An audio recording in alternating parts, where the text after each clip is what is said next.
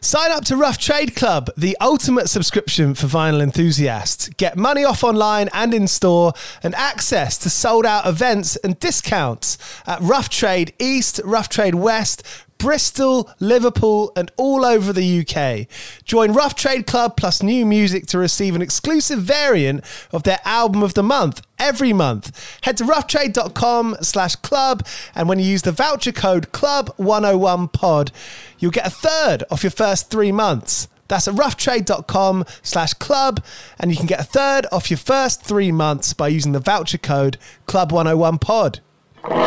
Do you play in bands? I did for the longest time. And I wish that I knew that DistroKid was a thing. I don't even think it existed back then.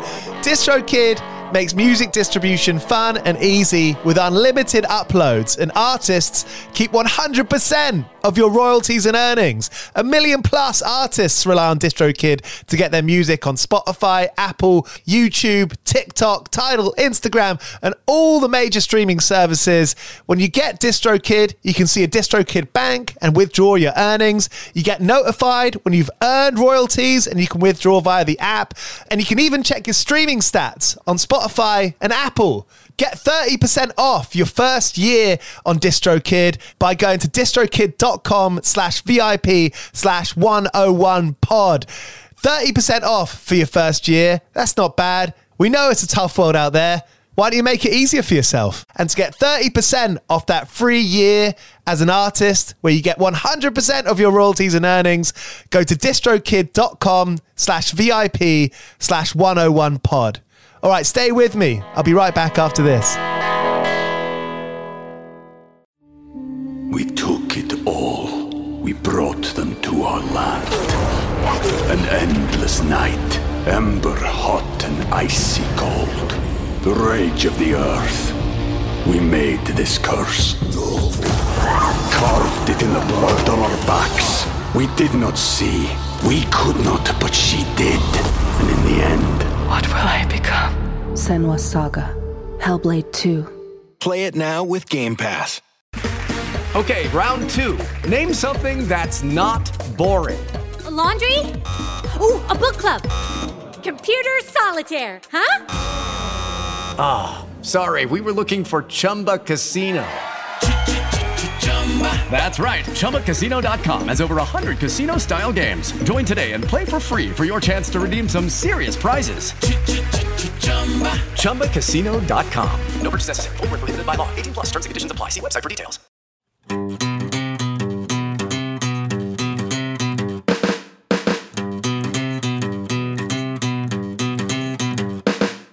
When I'm at work and I call my bluff and I just want to get out.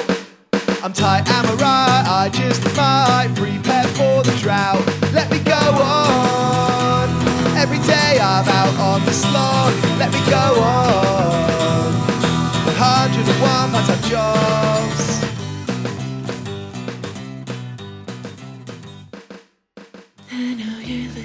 All right, you're listening to 101 Part-Time Jobs, where bands and artists tell me the stories of how they built their own worlds, including the different side jobs they've hustled to get there. On today's episode is Cloth, the twin siblings Rachel and Paul Swinton, who have just put out a lovely sounding record, Secret Measure. It's out now on Rock Action, Mogwai's record label, and it's brilliant. It's been putting me into that space while doing different stuff around the house. I put on stuff like Cocteau Twins and the XX when I'm in that zone, and Cloth give off that same feeling. Cheers for listening to 101 Part-Time Jobs, and thanks to 2000 Trees who support the podcast. Trees is a great independent rock festival in Cheltenham, just a few hours away from London on the train. And this year the lineup is as stellar as ever. Headlined by Softplay, formerly known as Slaves, Bullet for My Valentine and Frank Carter and the Rattlesnakes. The lineup has got loads of different types of stuff. From the Bronx, Narrowhead, Bad Nerves, Martha, Joyce Manor, Prima Queen, Get Cape, Wear Cape, Fly, Brutus, 100 Reasons, loads of great bands. Sprint, I like Sprint a lot. 2000 Trees this July. If you want to go but you haven't got your ticket yet, you can get 20 quid off, not some just like pithy percentage off, a full 20 quid off your ticket to 2000 Trees this July at 2000trees.co.uk. 20 quid off with the voucher code 101pod. You're listening to 101 Part-Time Jobs with me, Giles Bidder. This is Cloth.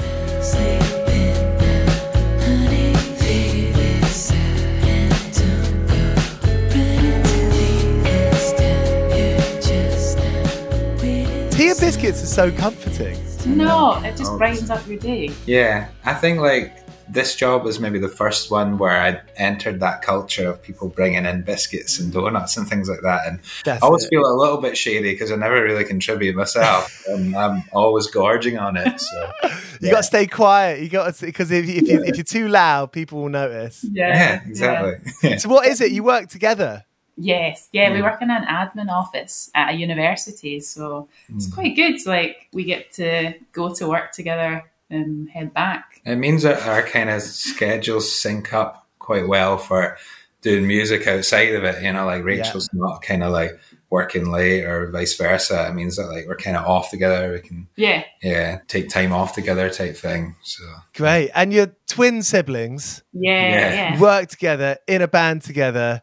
That's proper friendship. Yeah, it works. I think it would probably be like pretty nightmarish if we didn't get on so well. But we get on pretty well, thankfully, and seem to be able to like kind of write music together. Yes. And you started writing music together in 2018. Had you sort of written together before that, you know, as kids growing up? Yeah. We probably like started when we were like 10 or 11. I got like a 4-track thing it was like a present for Christmas, and then that's a good present. Such a good present. Like it's so fun, like just creating these kind of daft little demos that are a bit wild and all over the place. And like we just picked up the guitars like around about the age of 10, and we've been kind of recording things ever since then. Yeah, you were first. You did it when you were 10. Or 9 rather. You were 9, and then I was like, I think I was pretty envious. And I was like, what is this cool thing that Rachel gets to do? So I was like, I would like a guitar, please, Mum and Dad. And those 4 tracks, they're pretty difficult to work out, right? Because they've got their own little personalities in a way. Yeah, this one, I remember thinking, oh my God, what is this? And then it twigged after a little bit, and I realised I could like record 4 instruments or 4 tracks, and then I could like bounce it down onto one. The quality will get increasingly worse and worse, and you'll get this horrible hiss after like your 4th bounce, but it's infinite. You can just keep adding. It was a mind-blowing thing when we realised we could do that. It was like, oh my God, multi-track recording. This is it. I feel like that's like a good metaphor for working out your own shit, basically working out your own, you know, creating something from nothing. There's total magic in that. And I think that is why I like doing these interviews. That's the thing I'm most interested in hearing about, is people having ideas and following that. People having a thought and putting their action into that. I think that is actually probably one of the most powerful things you can do today. Yeah, definitely. I would totally agree with that. I think like the struggle is sometimes having the kind of maintaining the kind of like drive to realize what those kind of creative ideas are. And maybe like if you're doing like lots of different things and you have lots of plates spinning, like kind of trying to maintain a sort of degree of kind of quality across them as well, and not letting things slip or getting complacent or lazy with it, which is well easy, I think. Totally. And it's not even about this feeling that, you know, you deserve to make music all day, every day. But it's that element of like, well, actually, you should be able to express yourself. You shouldn't feel curmudgeon-y or downtrodden by basically the man, right? I mean, that's really it in a word. And so, you know, being able to work it out. How old were you? Did you sort of get into the sort of traditional, you know, work after school thing and sort of find that out for yourselves, that really, you know, you needed to prioritize the art? Yeah, I think like we both kind of came to sort of part-time work quite early. Well, we both had jobs almost from when we were doing the music at 10 or something. We were doing paper rounds at least. Like, I think 14. I don't think Mum and Dad will let us out on the streets. Well, they get 2 for 1 as well with you guys. Well, I did mine for 6 years, and like, wow, I was definitely not doing it up to the age of 20. I mean, I hope I wasn't. I need to maybe like look back and establish some things here, but that was sustaining the kind of CD buying habit like for a long time. And then more kind of sort of hands-on roles like cafe work and stuff like that. And I don't think it was maybe until we graduated from university and it was like this, the studying's over, like the kind of the time where you get to sort of, where you maybe have a little bit more leniency in people's eyes for kind of like dossing about. The smoking weed at 11 in the morning and eating biscuits days. Yeah, all that stuff. It's like those days kind of like abruptly come to an end, whether you're prepared for it or not. And then I think it was like, okay, we need to get jobs, but we both like decided at that point that we really wanted to pursue a career in music. And I think we always knew that we were going to have to do something on the side to sustain it and keep it going. And that's sort of just been navigating that ever since. And the more the kind of pressures with music and the busier it gets, the more kind of challenging that tightrope becomes, I think. It's interesting when you say, you know, when you had that moment where you were like, you know, we're going to try and do a career in music, or, you know, you find it within yourself, you like identify the facts that you want to try it. Was that quite a big moment for you? Can you pinpoint that day? I don't think so. I think it was a gradual thing. I think it was a lot of talks as well with like our family. Yeah, it felt like I just remember having a lot of talks with mum and dad about it and like what it might look like and how we can support that ambition.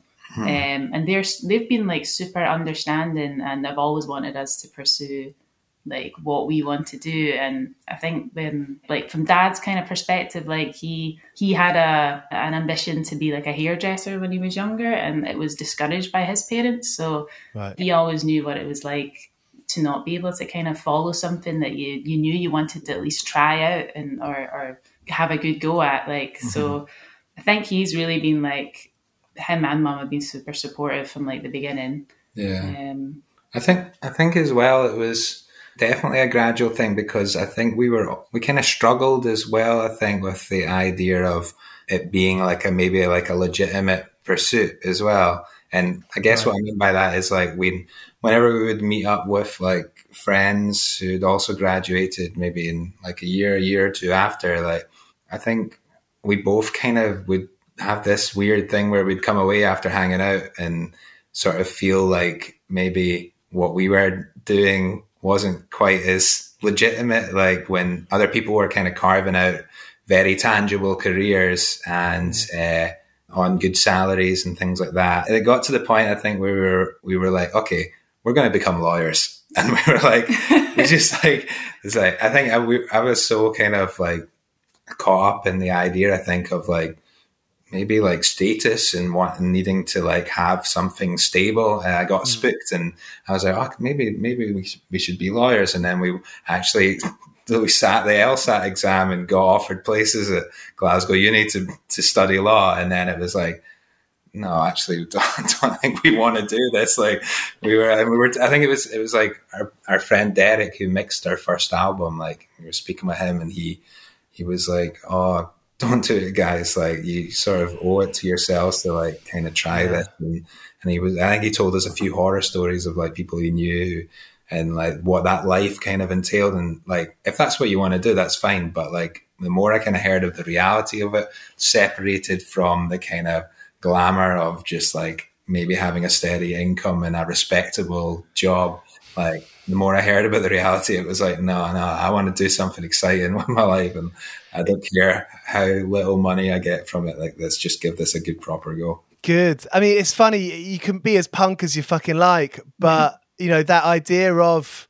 something tangible or just that income of money, it's the kind of dream I think that everyone must have, right? Yeah, definitely. Yeah. You want to like kind of like, I hear a lot of people always say like, oh, I like the kind of thrill of living paycheck to paycheck and like hand to mouth, and I couldn't do a 9 to 5 and stuff like that. And I really respect that outlook, but I don't think honestly it's where I'm at in my core. Like, I think I'm quite happy with the whole freelance existence as long as like it is an existence. Do you know what I mean? And you have like enough money to do A, B, and C, and like not extravagances, but just like hopefully sustain yourself in a like life that's not like really, really challenging financially all the time, if that makes sense. It definitely does make sense, because I think those places must exist in the world. I grew up my parents are from London, so there's always been that element of being like, fucking work, fucking do it, look after it. You know, you kind of, there's always been an element of stress, I think, with our parents. What was that like being, what is it like? What's Glasgow like for that? Because there's so much great art there. There's so many great parties, so many great imaginative minds, so many brilliant bands. Yeah. I guess, what does that mean in real life? I guess it means you have people to learn from, look up to, and see how they've done it. Yeah. Definitely. I think the more we've gotten to know like people in our own kind of city within the arts and creative community, the more you do get to see examples of careers being played out and longevity in the arts. Like we were hanging out with Stuart, who runs our label and is the guitarist in Mogwai. And that's amazing. Coming out on Rock Action, that's ace, isn't it? Yeah, it's amazing. Yeah, it's great. And I think like it's been really good for us as well, because we've been able to see a band who have been around for so long purely because they've just grafted and worked. And we were talking about this the other night, and like we are just sort of saying to him like we're just like really determined to try and like make a career for ourselves in music. And he said, well, that's really great, like, and no one's going to hand you on a plate, but you just need to grind. And we were like, well, we're prepared to do that. So if we can actually, if it's just sort of simple as that, we just get to work hard and hopefully things will happen, then yeah, I think we're pretty optimistic at heart. So if that is what happens, like, I'd be delighted. 101 part-time jobs, 101 part-time jobs, 101 part-time jobs, 101 part-time jobs. I often wonder, like, what is the sort of day-to-day of that? It's a lot of emails, it's a lot of logistical things, there's a lot of things going wrong at the very last minute. Yeah, I feel like this is like a common thing that's said, but there's so much admin. Like, I think we're quite good at, we're on it. Like, I think just with like having admin jobs as well, like you kind of get like quite naturally good at getting back to things quick and like scheduling things, but does like get in the way of like the fun stuff, like the sitting down, the working out of ideas, especially when you've got your phone just like pinging, like there's stuff coming in, or there's things you have to answer. So yeah, and you want some time to think, right? I wonder if that's where a lot of magic comes from, is where you're able to walk. You can go walking for a few hours. Yeah, definitely. Yeah, like, we go on big walks. Yeah, like big chats. Totally. And I think like even the other night we just sat down and watched an episode of TV, and it felt really nice to just do something where your brain was able to kind of go like into a different zone, as weird and corny as that sounds, but like when you're sort of wrapped up in it, like, I don't know, I think there's been so many times where we'll be sitting down with our guitars and we'll be writing, and then we'll get an email with maybe something we need to do admin wise, or maybe something exciting, like a gig offer comes in, but like they need stuff from you, and it's just like, that's the writing done. Do you know what I mean? You know, I had that thought today. A lot of my job with doing this, and you know, I'm basically trying to become a radio presenter. I've stopped pretending that I don't want to be, and it's that, you know, it's a bit of like humility being washed away, being fuck it. You know, I didn't start as an Amdram. I didn't do it at university or anything like that. And I thought today, in my sort of quest to try and do that, and having this podcast, which I love doing, basically, I was thinking today, I reckon for me, 1 or 2 important emails happens a week. 2 if I'm lucky. I think it's probably 1 actual interesting email happens a week, and the rest of it's nuts and bolts, which is, you know, I don't want to disregard or be reductive to that, but in terms of the really exciting shit, it's 1 email a week. Is that true for you? Yeah, I'd say so. Like, I think we might have had one exciting one this week, and that might be it. But like, yeah, the nuts and bolts are so easy to get like wrapped up in, though. Like, you think, oh, this needs to be done like straight away. And I wonder if you've got those expectations of, okay, if one nice little letter comes under our door this week, that's it. Yeah. You know, that's wicked. And if no letters come that week, that's fine. I guess what I'm trying to say is, like, how do you keep expectations at a reasonable level that, you know, you stay positive, that you stay happy? I think it's kind of tough. I think that like we both maybe really honestly get a little bit antsy or even a little bit disappointed when the good stuff doesn't come in. And like, I think going back to saying that we're optimistic, I think that's really it. Like, I think I can honestly say that I don't ever really get kind of depressed or down about things like music career wise. Like I just have this kind of hope and ambition that things will turn out. And I kind of think, oh, maybe one day I'll get jaded and I'll not want to do this. And I kind of hope that day doesn't come, and it doesn't feel like it will. So when things do come in, it's brilliant, it's great. When they don't, for maybe a prolonged period, it's a little bit, I think that's when we start putting our heads together and like, okay, what can we do here to try and like get a bit of a buzz going on our socials, or like, or write a new song, or, you know, like that sort of thing. That social stuff seems like a bit of a trick. You know, if you can make yourself, laugh maybe sometimes, other times think like, oh, that's a really nice graphic. I don't know, that sounds really silly when I say it. No. That's our bread and butter, I think. Yeah. Like we're kind of deep in socials land at the moment, like trying to create stuff for our album, which comes out like next week. So we were up till like midnight last night making a reel of like a little van, like getting dragged along by a piece of thread, like trying like, and I love that stuff as well. Like we've kind of, well, Rachel, you've sort of been into kind of stop motion animation forever. Yeah. So. We always try and like incorporate an element of stop motion every now and then, like, but last night I drew the line under doing stop motion for this one. It would have literally taken about 5 hours. You can see it on our Instagram. We just put up. It's proper DIY, and I quite like that. Nice. Yeah. Our socials are a mixture of like press photos that are a bit more flashy, and then you've got literally like a plastic car getting pulled along. I wonder if it's all flashy, then you're kind of setting yourself up for a bit of a fall. Because say if you don't have a photographer along for a certain time period. Mm-hmm. Yeah, I feel like when we do press photos, I kind of covet them. It's like I don't want to use them all at once, so it's good to kind of like pepper like different things. Yeah, my fear is using the same press photo over and over and over. I mean, that's a very smart fear to have, right? Because there's plenty of people out there that would just happily do that. And if we're scrolling, we're basically like accessing new bands or accessing artists on the scroll, aren't we? Yeah. That's how you find out about them. Uh-huh. I think as well, like when we started off doing social media, I really wanted things to be like really sincere and maybe seem a bit edgy and cool, like because bands that are really into kind of had that approach. And then very quickly that got quite tiring and thought, well, this is completely unsustainable. Like we got to inject this with like a little bit of actually who we are and what we like doing here. So I think like over the last like how many years we've been doing this, things have kind of morphed into quite a comfortable place where the kind of stuff we're posting and the little things we're doing are kind of creative. They're just things that we kind of find funny and interesting, or maybe we'll take inspiration from something we've seen another like band or filmmaker or artist do and try and sort of squeeze that through the cloth lens a wee bit. Yeah. I wonder if the more you give away, or actually the deeper you go, the more you get back. You know, the more you can have that conversation with folk. Yeah, definitely. I think I've noticed that. Like, the deeper you go, sometimes the more engagement you get in comments and things like that, and messages as well. And I think it's appreciated. Yeah.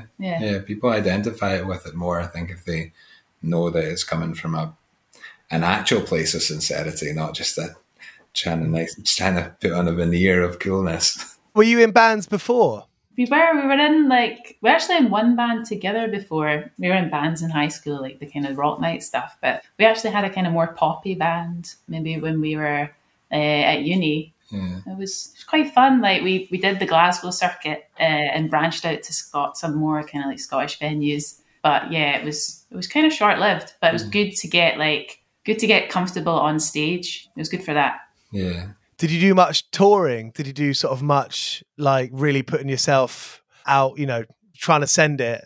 No. I wouldn't say so, no. It was more like just local supports and occasional like festivals and stuff like that. Yeah. It was pretty much day and night, I think, in terms of like what a lot of the stuff we've experienced with Cloth and done and been lucky enough to do is like stuff we would probably never even have considered with the old band. And when we actually went to university, I think that was kind of the death knell for that, because we were like, we need to knuckle down, get our degrees, and then that was after that we were like, okay, we're doing it properly, and we're going to do something different musically, and And we spent a long time working out what it was we wanted to do, like writing, rehearsing. Didn't play a show for like a year and a half or something like that. Yeah. Recorded before we ever played a show. I guess, if we're looking at the longevity of bands, it seems like if you can survive after like a few years, and as an adult, I wonder if like one of the biggest battles is like having an immature brain is what I'm thinking of now. You know what I mean? And like being a bit smart about it seems to be the way to go. Yeah. I think maybe it was good actually being in the band that we were in uni. That kind of got all our immaturity out of the way, I think, or most of it. And I think it's taught us that you need to get on and to kind of make things happen. There's a bit more kind of seriousness required and commitment and kind of just across the board. Like I'm trying to think of examples. Like we don't drink after shows. We're not really into kind of like, or I mean, maybe it's just like because of the necessity that we have to drive everywhere afterwards. We're not doing it, but I couldn't even really see myself like partying after gigs and stuff like that. And I think booze and drugs has got to be huge. I mean, that's the classic story, isn't it? That's why bands break up. Yeah. I know that if we were getting on it all the time, like nothing would happen, like I still do not understand how all these famous bands supposedly made like masterworks absolutely off their faces. And I don't know, I think there's even maybe an element of distrust there, like how, like what was actually going on there, because like how can you make art when you're just not with it? I know those stories of Exile on Main Street, and like they're in like France and they're inviting all their friends and drug dealers and partners over there. It's like you get a hint of, don't let the truth get in the way of a good story. Yeah, of course. Yeah, totally. And this probably sounds like a little bit like weird or mean, but I don't even really like the presence of other people in the studio when we're like recording. Like the idea of having friends in the studio when we're trying to work would be like really anxiety inducing. I think that it would disrupt my focus a wee bit. It would just need to be me, Rachel, and like our producer or engineer or whatever. So, and speaking of which, you did this record with Ali Chant. Yeah. Which is, I mean, his work is absolutely amazing with Yard Act and Katie J. Pearson and all those sort of slew of Bristol artists. Yeah, totally. Yeah. How much did you know about Ali Chant before going down there? How much did you sort of read about him or met him? I think it was really the first album we'd heard was Squirrel Flower, and it was one that you'd cottoned on to, Rach. Yeah. And you were like, oh, listen to this, Paul. And it was like Heart of Fly was the song. And I remember thinking, wow, the production on this is amazing. It sounds massive. There's like a big stinky guitar solo at one bit that sort of sounds like it shouldn't go, but actually really, really does, which was actually played by Ali, we found out. Yeah. And then Yard Act obviously went really big and everybody was listening to them. And a similar kind of thought about, like, there's a kind of bold thing going on here where the music sounds quite adventurous and like just sonically as well, things sounded like really crispy and fat and all the good things you want your music to sound like, but with that kind of originality across his kind of output. Like, didn't know he did the Perfume Genius record that I loved, the Too Bright one, until later. And I was like, well, I've loved that album for years. And then like, if he's the one who did it, like, this is a kind of serendipity here, like loads of albums that I'm kind of cottoning on to the way they sound. Like, there's a common denominator here. So did you learn any tricks from him? Because, for example, if you're listening to that Perfume Genius record or that kind of grandiose but sort of tangible nature of the Overload Yard Act's record, did you come away with learning any tips of how to do that yourself? I mean, is it even that kind of wizardry that you get, tangible wizardry, or is it a lot of, what he's using and how he's doing it in his own way? I think it's both. Yeah. We definitely came away with like ideas and things that we'd never considered before. Mm-hmm. There was like one song we weren't kind of sure where we wanted to go with the drums on this song. And Ali was like, right, well, I think what we start with is 16th note hi-hat pattern, and then we'll put it through a phase pedal. And I was like, and then he did it, and it was like, oh my God, this sounds amazing. And I was like, is this a thing? And he was like, yeah, it's a thing. And it's like, right. then he was like, okay, and then we're going to put them through this like RMX reverb and make them sound like really Kate Bushy. And I was like, so that's how they got that sound. Yeah. And then other things like just the way he kind of layered percussion, and you would pitch things up and I'd think, I don't know about that. But then he'd sync them really low in the mix, and things would just sound a lot like more full.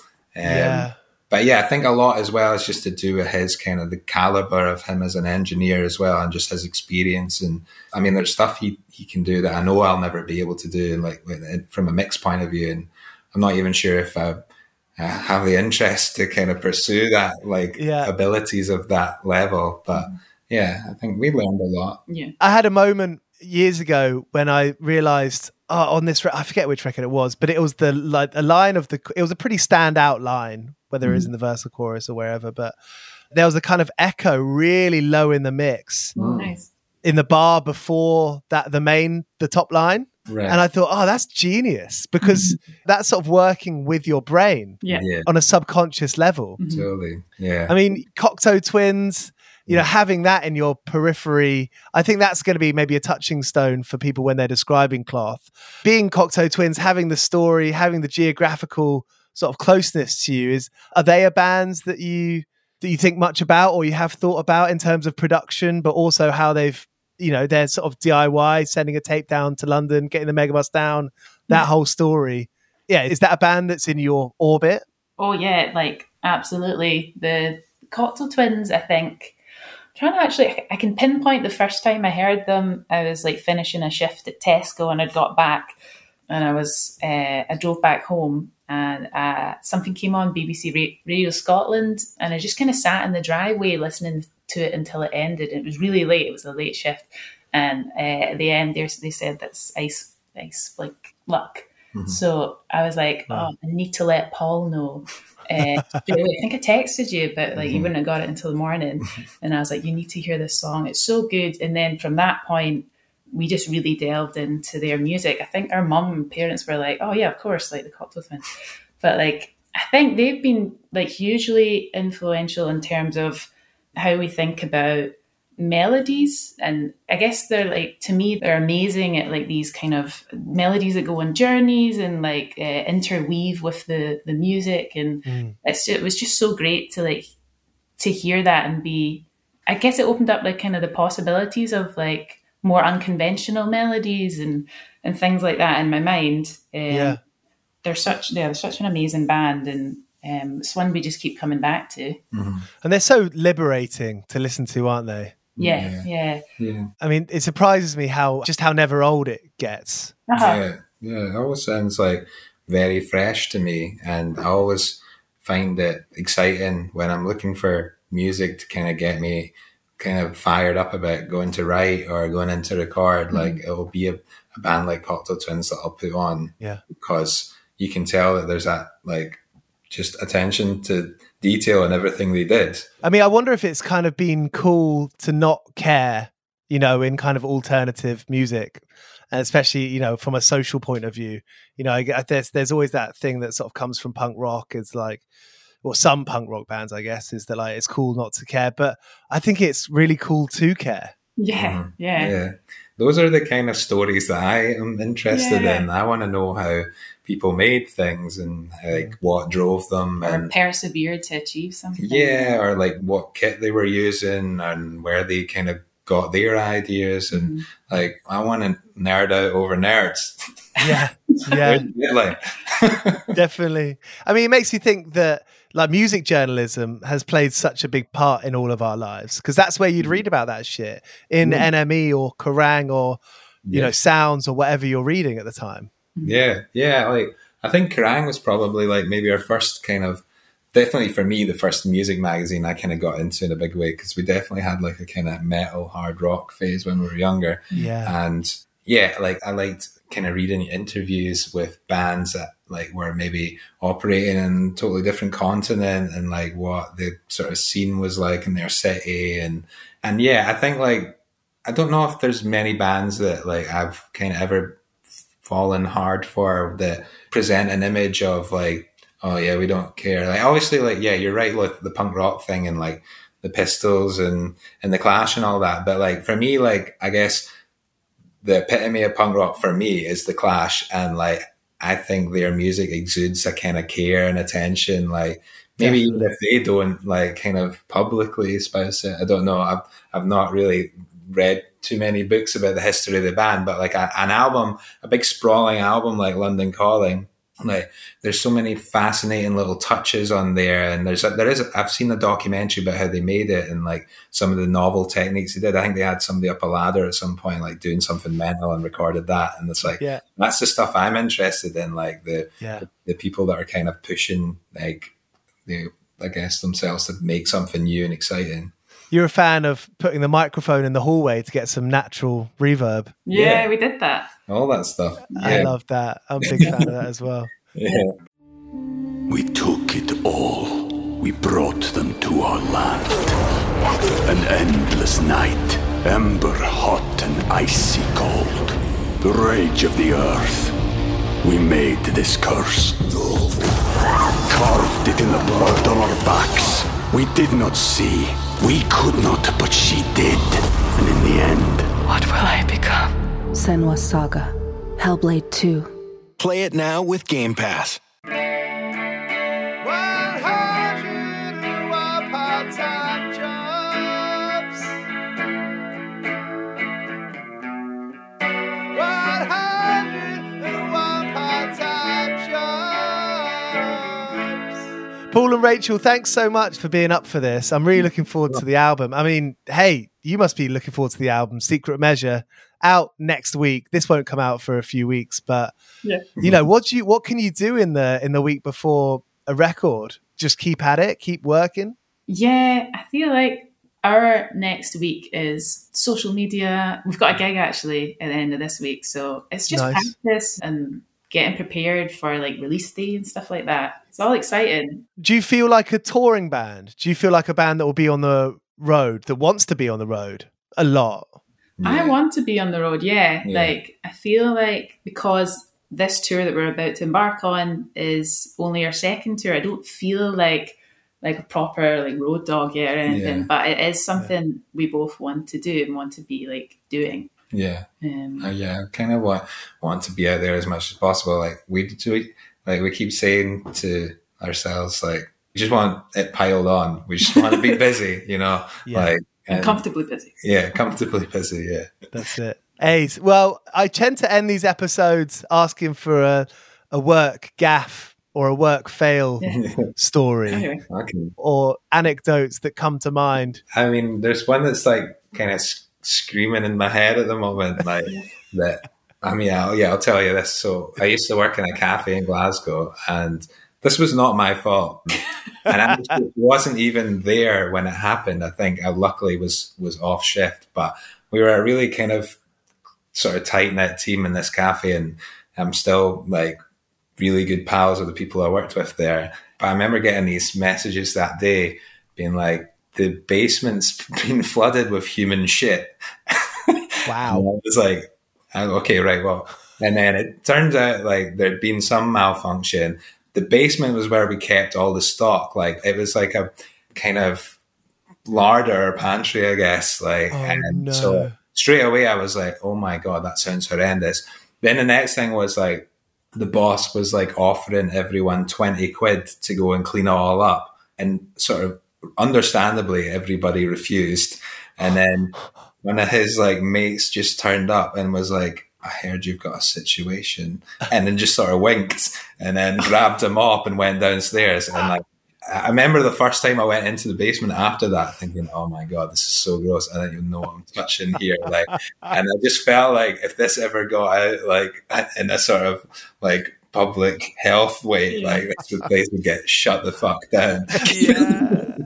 So yeah, I mean, that was a pretty bad one. We still talk about that a lot. Fucking hell, no shit. How about you, Rachel? Does anything spring to mind?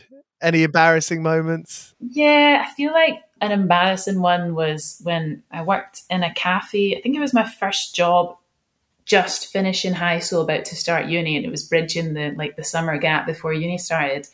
And I was just like a waitress in a small restaurant in our hometown, and I didn't love it. And I think it was a Sunday shift, and I think I just thought I have more important things to be doing. So I phoned in sick and said, I think I told my boss that I have a dental appointment. And I was like, I went into some kind of detail as you do when you're lying. It was too much detail. And I think he didn't say anything at the time, but when I went in the following week, he was like, so how was your dental appointment? And he just had this really quizzical look on his face. And I was like, oh yeah, blah, blah, blah. And he was like, Sunday, yeah? And I was like, and I was just like, oh my God, Sunday, dentist went open on the Sunday. I don't know, I think I just blabbed for like a good minute about, it was an emergency appointment. I've got a family friend who's a dentist. It wasn't really in a dental practice. It was bad. Busted. Those are good ones. Because that's the thing. Being at work is so similar to being at school. In the way that if you get told off, your eyes start to go a bit damp and you think, oh, not me. And it's like no other feeling, I don't think. No. You feel like a little child again. Totally. Hey, Paul and Rachel, thank you so much. This has been loads of fun. From what I've heard of the record, I love. So I can't wait to hear the full thing. Thank you so much. Cheers. Brilliant. And catch you on tour then. Yeah, definitely. All right, so there was Rachel and Paul from Cloth. Their new record, Secret Measure, is out now. It was lovely of them to chat with me a few weeks before the record's release. Cheers to Liam Clayton for editing. Thanks to Jason Cavalier for producing the songs that you've heard under this, which is Waitress in the Sky by The Replacements, by the way. And that first one, cover of Blister in the Sun by Violent Femmes, which I've changed the lyric to about struggling to find a job. More of those to come, I think. Jason's up for it. So cheers, mate. I think we're going to have some fun with that. If there's a song that you think we should cover and replace it with struggling to find work lyrics, do let me know. giles@mightymoonmedia.com. Thank you so much for listening to 101 Part-Time Jobs. If you'd like to leave a review or rate it on Apple or Spotify, wherever you're listening to this, please do. It helps me reach that cream that I'm striving for, baby. Helps get that cream of that Zane Lowe, that John Kennedy land. You know what I'm talking about? You know what I'm saying? All right, here's Cocksparrow, back with another episode later this week with Sydney's Body Type. And if you're at The Great Escape in Brighton, also I realised in that interview that cleaning up turd is becoming a bit of a theme on this show. I'm not sad about it. All right, see you later. Here's Cocksparrow. I've been working all day for me mate on the side, running around like a blue-ass fly. I've been working all day for me mate.